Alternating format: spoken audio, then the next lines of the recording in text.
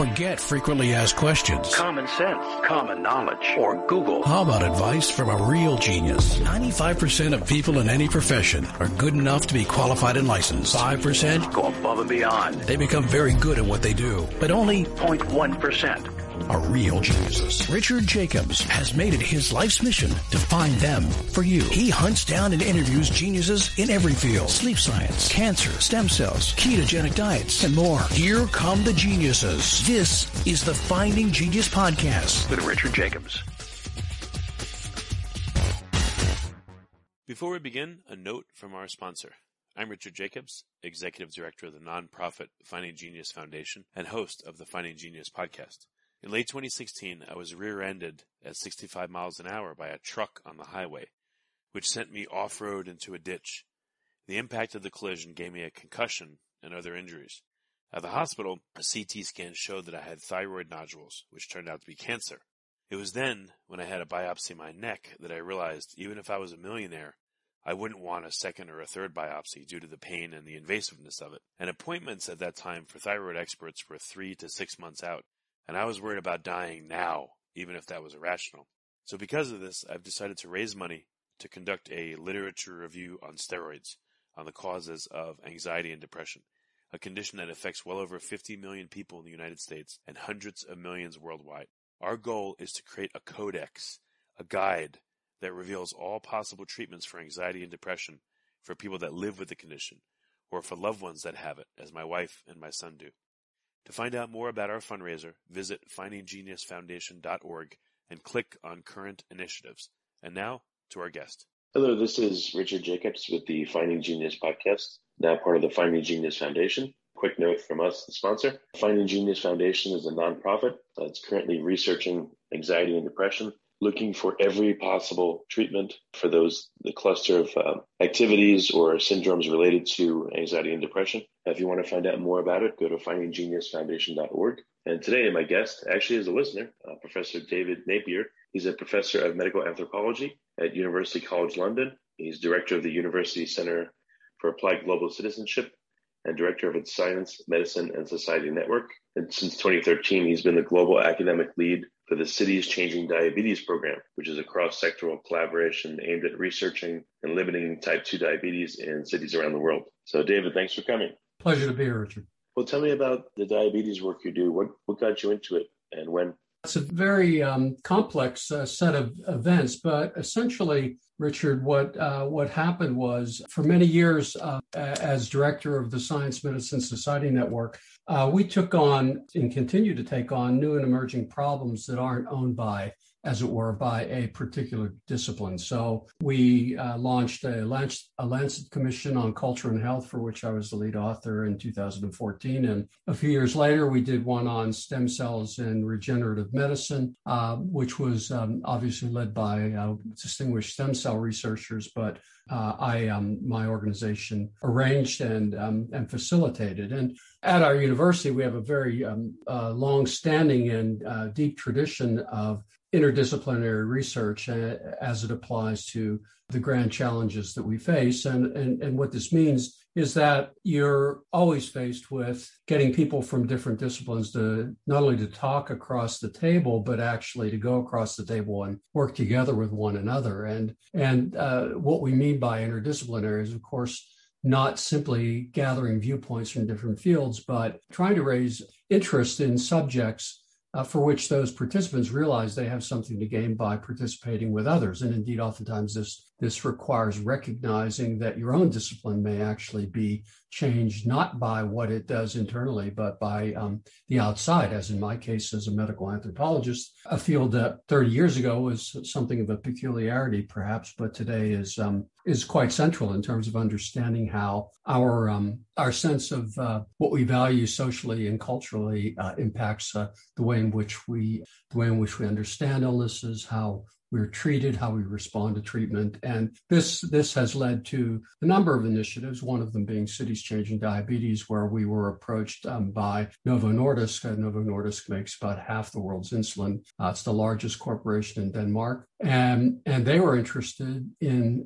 issues around adherence, why it is, first of all, the diabetes is really exploding globally. I mean, there are now, the International Diabetes Federation estimates there are about 463 million people living with diabetes globally. And to put that in perspective, if diabetes were a country, it'd be the third largest country in the world. So the question of what's happening in diabetes that's non-clinical is really quite important, because of those 463 million people, only estimated about half of them are diagnosed as such. And of those diagnosed, only about half of those are actually in treatment. This is what we call the rule of halves. And of those, only about half of those people who are in treatment actually are achieving their treatment targets. And of those, only about half are living lives that aren't complicated by comorbidities. And this is really quite critical, because in many healthcare systems, for example, in the UK where I work,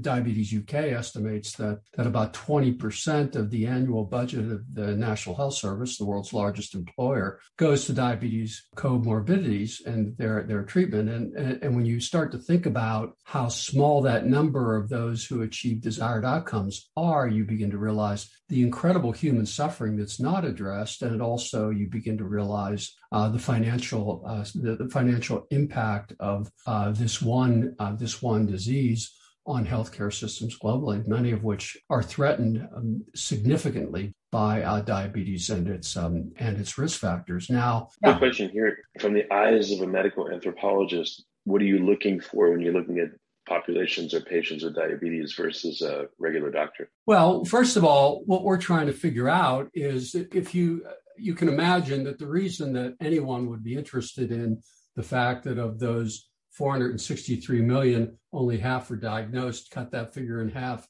receiving care in half, achieving targets half, achieving desired outcomes half again. And you realize that final half, I mean, this is just a rough half. It might be, on a good day, it might be 30% of people in the UK or in a place where you have really good health welfare infrastructure. In Mexico, it might be 8%. In Indonesia, it might be 1%. That is to say, these are people for whose experiences aren't significantly mediated by sociocultural factors. In other words, if you're in that last percent and you're achieving your desired outcomes, it doesn't matter whether you're rich or poor, well-educated or not. In other words, take all the social determinants. It really doesn't matter, because whatever you're doing well. The problem is that's a very small percentage.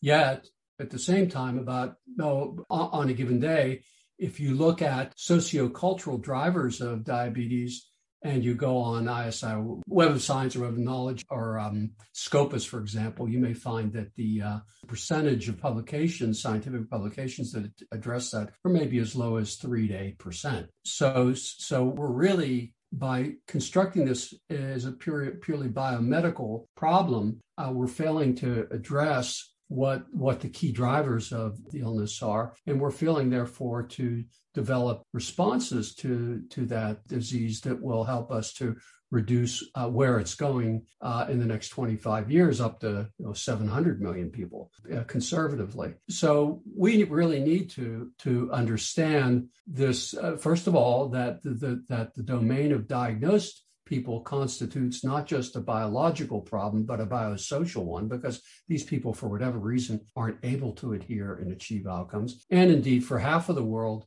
for whom who remain undiagnosed, it's a purely social and cultural issue, isn't it? I mean, if you have no idea that you're living with a disease until it impacts you and you get that diagnosis, your daily experience of it is not in any way something that's medically defined. So we think that our understanding of it is of this disease, and indeed of many diseases that it impacts, like COVID-19, where you have roughly a third of all people who die in hospital of COVID-19 living with diabetes. You begin to realize we've got to look in other places if we're going to understand that. So what we've done is Cities Changing Diabetes now works in 36 cities since 2014. I think we're one of the longest public-private partnerships in healthcare that's actually a research-oriented initiative in existence. And we're working with public health departments and activists in all of those cities, representing populations of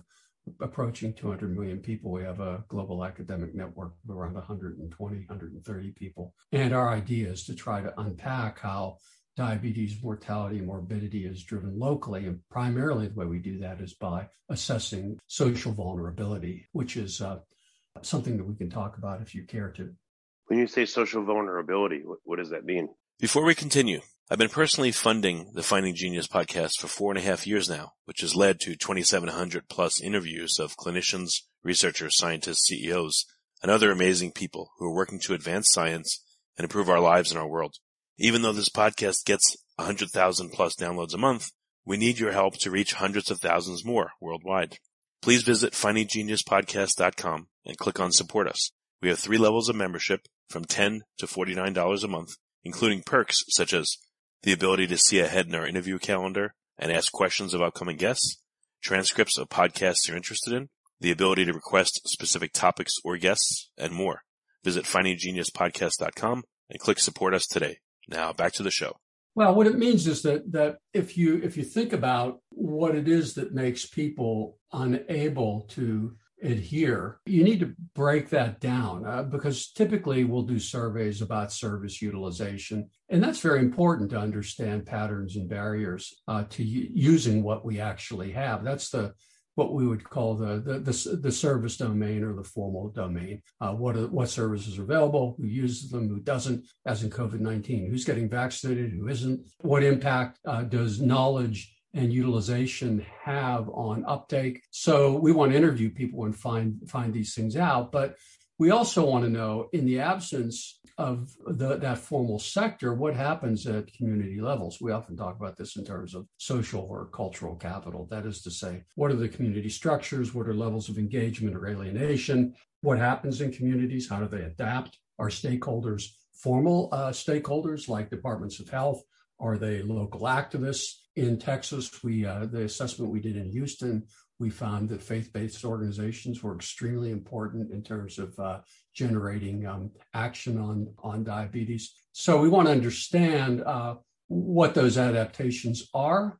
We want to see if they are scalable, if they're good or not good. Many adaptations aren't necessarily. I mean, gangs are a form of social adaptation in the absence of formal services in many places, as we see in the barrios and favelas, where they've been involved in social distancing initiatives and mask wearing and so forth. So we examine the community domain just to see how communities adapt. And this is really important because in the context of stress, oftentimes communities inequalities get exaggerated because stresses are defined by resource depletion and simply community not being able to adjust or adapt. And of course, what that means is that oftentimes in times of stress, those definitions of community itself can shrink radically to the point where it's not only as it was in COVID, remains in COVID-19, say in the United States, states against the government or mayors against the state or neighborhoods against the cities or people fighting for toilet paper with their next door neighbors. I mean, that is to say, the definition of us can shrink radically in a stressful context.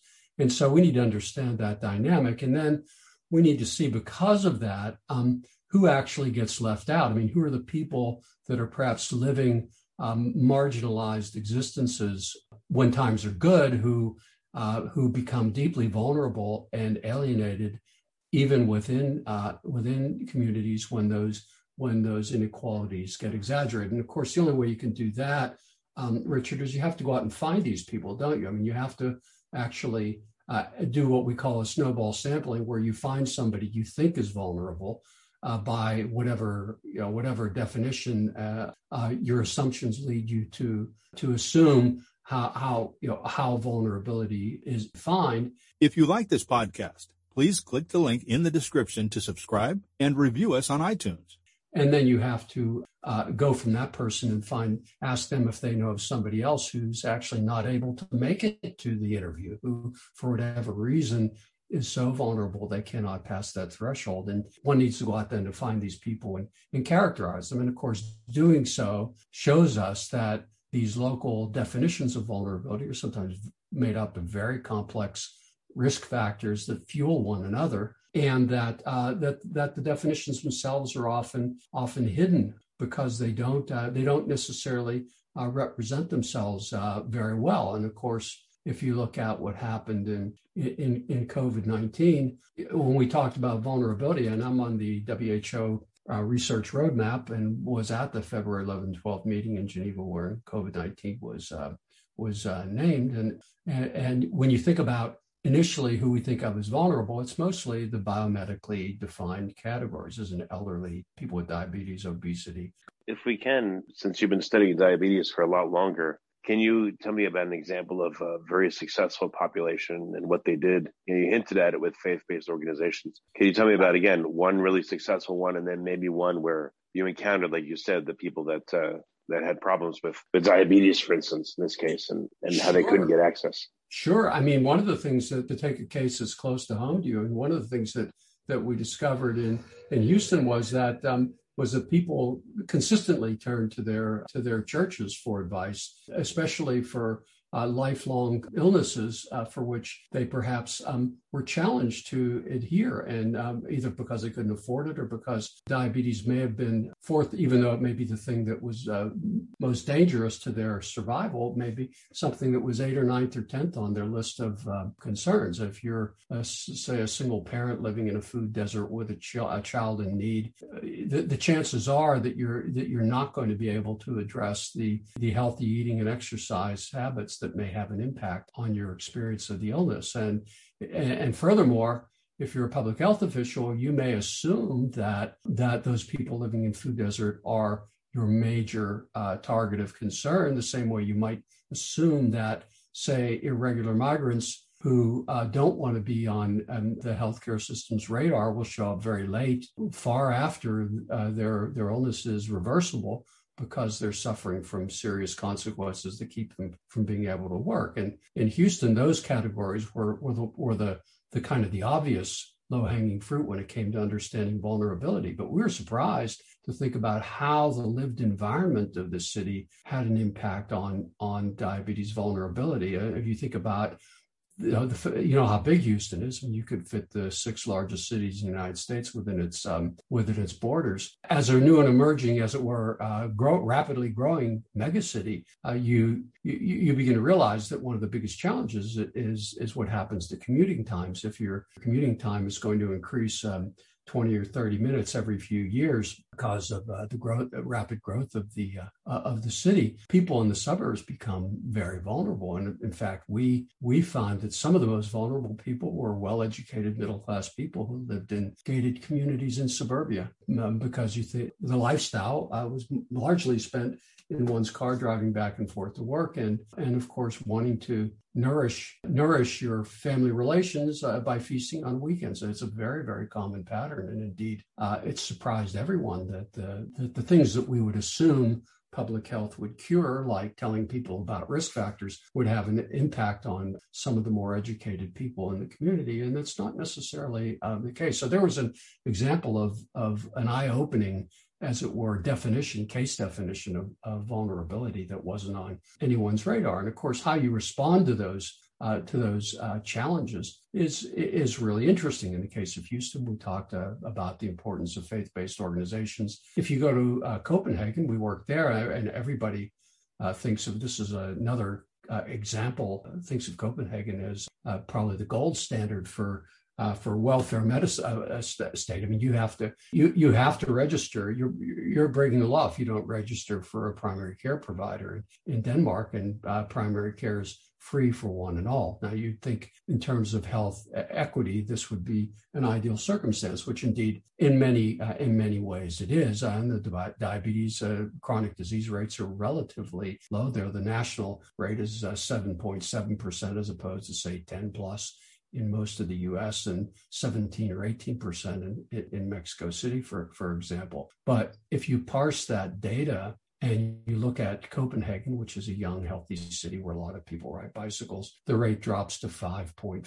5.3, something like that %. But if you then take people who you would consider at risk, say people like me, men over 50, and you look at people of Northern European descent who are college educated, that percentage drops to 2.1%, something like that. And if you look at migrant populations, it goes up to 18.9%. So you have 9 times higher the rate among certain cohorts of the population in a place where healthcare is free, a gold standard of a national healthcare system. And to get to the point, what we found was that among those migrant populations who did not have a college education, that for many of them, it wasn't the educational part, it was the fact that they felt very, very socially alienated. And so we began to realize that things like isolation, mistrust, and in the case of Houston, that time poverty, we call it, that is to say, spending all of your time commuting back and forth to work, that these sociocultural drivers were incredibly significant and remain significant barriers to reducing the rates of the illness. So if you can have a 10,000-foot view of, the world and of diabetes and our interaction with it, what do you see are going to be the trends, good and bad, for the next few years?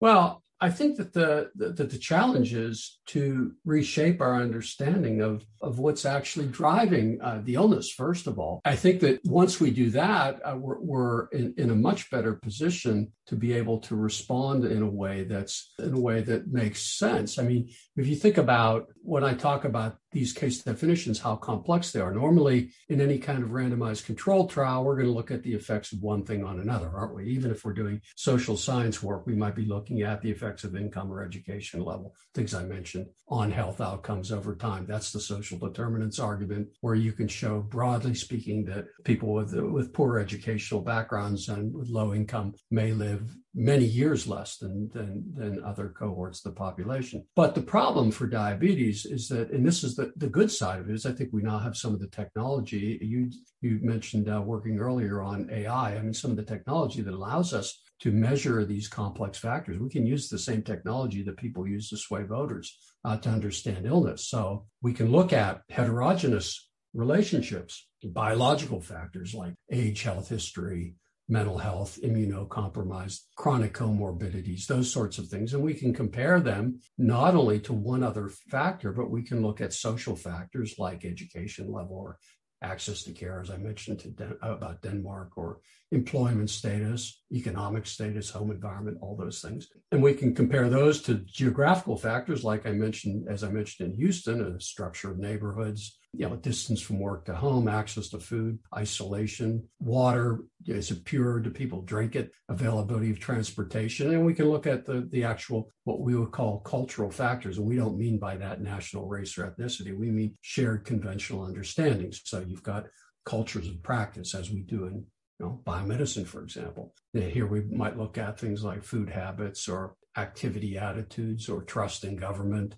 a huge one, as we've seen in COVID-19, stigma, rules about sharing. I've mentioned nourishment. We've got a very nutrocentric view of eating. We don't think about the need for people to nourish one another and the naturalness of doing that. So those things can all be combined, and you could combine them any way you want. But if you take 3 or 4 or 5 or 6 of these that characterize a cohort of people in a given place, you can come up with a case definition, like college-educated people in Houston who live in suburbia. And you can learn something about how vulnerability emerges. And then you can also learn something about what needs to happen to address it. So you can change your framework. And this is my hope, is that we do start to take things like the health and all policies framework seriously. Now, this is something that's been around since the Finnish presidency of the European Union back in 2006.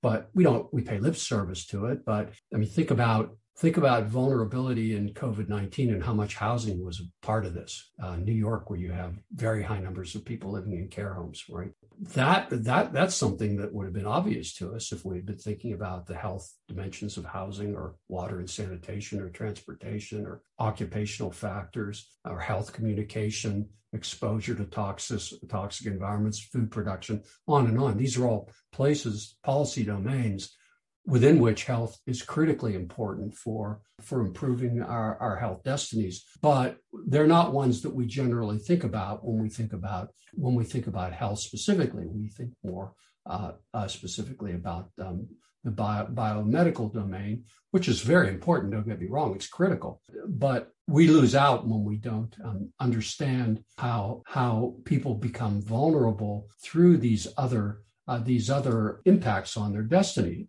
And if we had, we would have, and this isn't in hindsight, you can say this about the future. We're working on preparedness for COVID-19. We're doing COVID-19 vulnerability assessments now in 9 countries. The fact that care facilities, you're more vulnerable in a care facility, aren't you, than if you're an elderly person, but you're living in suburbia and you've got a back garden to sit in.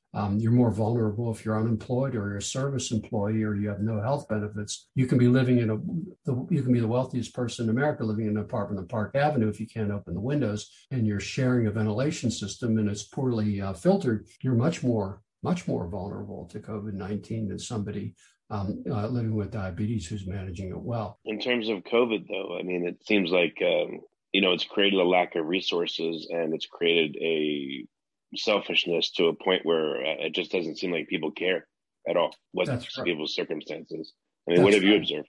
That's right. I think you're absolutely right about that. The problem is that what's happened is that a set of complex things that are going on, but one of them is clearly that social polarization, defined however you like, is indeed very much a disease vector for COVID, isn't it? I mean, if you're living alone in isolation and the only thing you can do is be online most of the time, assuming you have benefits that you're not starving by being living alone in isolation, and assuming that you've got a relatively stable environment. And remember, domestic abuse has doubled in COVID-19. That you're lucky to be able to spend some time perhaps working online or communicating online, but as you know from all of the work on social media, that if you're looking at YouTube videos and you've got 10 others to look at, the algorithm's testing you to see what you like because it wants to sell you things, doesn't it? So the chances of you being polarized by that, by being fed what you want to know about already, is not doing anything to help us mediate the uncertainties of everyday life or to negotiate with people who share views that are other than our own. And I think that you're right, that creates a very serious mental health challenge. I can send it to you. We did a policy brief with colleagues at Vanderbilt, funded by the Robert Wood Johnson Foundation on COVID-19. And this polarization itself as a disease vector was one of the key points that document tried to drive home. So I think there's quite a bit of danger there in terms of the sorts of things you mentioned at the beginning of your podcast as it relates to the future of mental health. And of course, we did very little throughout the pandemic because principally it was a biological problem, even though, by the way, our experience of it was entirely social before we had a vaccine, wasn't it? I mean, people in hospital were being treated for respiratory distress, not for COVID-19. Even though our social responses made us aware of the fact that isolation would have a significant impact, long-term impact on mental health. Thinking of COVID as only a biological problem, one to be advised by virologists and epidemiologists to governments, meant that there was serious neglect in terms of other, not just other psychological needs, but even other public health needs, such as breast screening for women. Scheduled breast screening was down over 90% in the United States during the last year and a half. So, yeah, I think that we're just seeing the very beginning of the sorts of challenges that we are going to face. And one of the 4 key areas we focused on for this policy brief was also mental health, and I believe that we will have to face some serious problems because if those things aren't addressed and they're not addressed immediately, that people can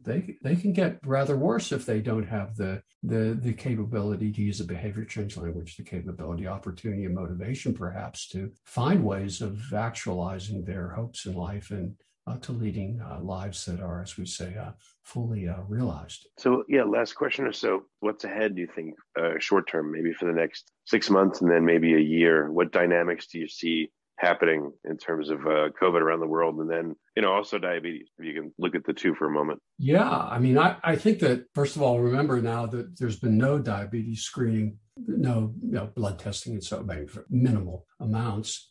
So we do not know what's happened to people in isolation in terms of their health status as it relates to non-communicable diseases. We only know it when that percentage of people living with diabetes die in hospital, or when its main risk factor, obesity, where almost 50% of people died in intensive care were also living with obesity. And of course, if you go upstream there, what you're getting at, and this is the point of the vulnerability assessments, you're getting to the fact that these are largely socially and socioculturally driven. That is to say that they are about the way we live collectively. It's about the values that we hold. It's about how people care for one another, how they feel cared for or don't feel cared for. And those things are going to become incredibly important. And then, of course, on the COVID side, as you pointed out rightly in your book about viruses, the way we conceptualize viruses has an immense importance for the way in which we think about others. I mean, the invasive nature of conceptualization of viruses,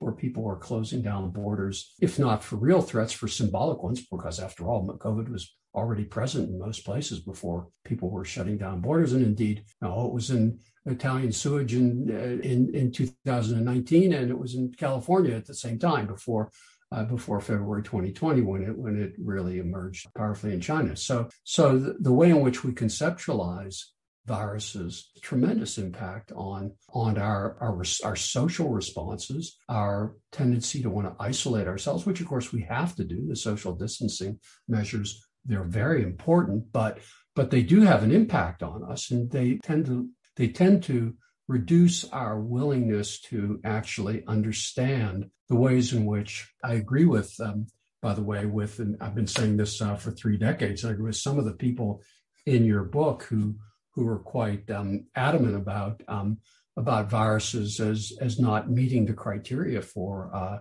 being living, because once you acknowledge that, you realize that it's our cells that bring the viruses to life. And of course, the reason that they do that is because our immune system is actually, it's not only our defense mechanism, it's also probably the most creative part, perhaps aside from our brain, of a human being. I mean, our body's creating 10 to the 5th or 10th, or some people think to the 16th power of different antibodies in our thymus, bone marrow, and lymph organs. So, we actually have to ask, why is the body doing this? Because these cells are the cells that bring life to the viruses. So the viruses don't, in and of themselves, aren't invasive, but people with that information can actually give it to one another.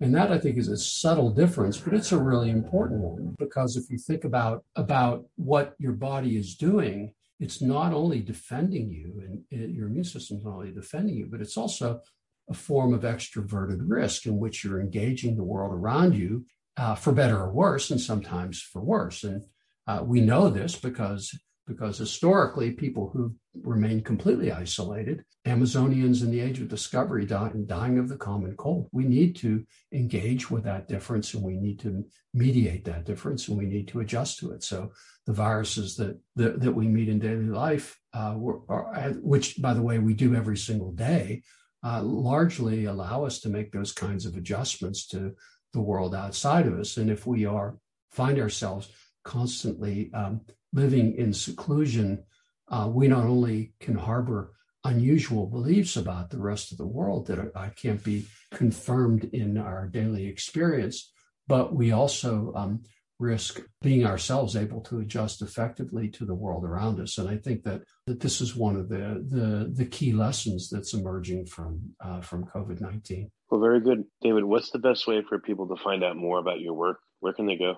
Probably my IRIS profile at University College London. Most of my publications, both popular things I write for the press, and also some of the more academic research, pretty much most of that's in there on that profile, and people can follow up on it. And I'm happy to respond to any of your listeners if and when they care to contact me. Very good. Well, David, thank you for coming. It's been a cool experience talking to you. I appreciate it.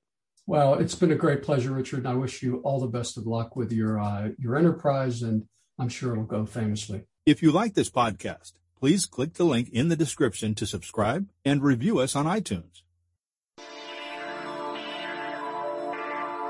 You've been listening to the Finding Genius podcast with Richard Jacobs. If you like what you hear, be sure to review and subscribe to the Finding Genius podcast on iTunes or wherever you listen to podcasts. And want to be smarter than everybody else? Become a premium member at findinggeniuspodcast.com. This podcast is for information only. No advice of any kind is being given. Any action you take or don't take as a result of listening is your sole responsibility. Consult professionals when advice is needed.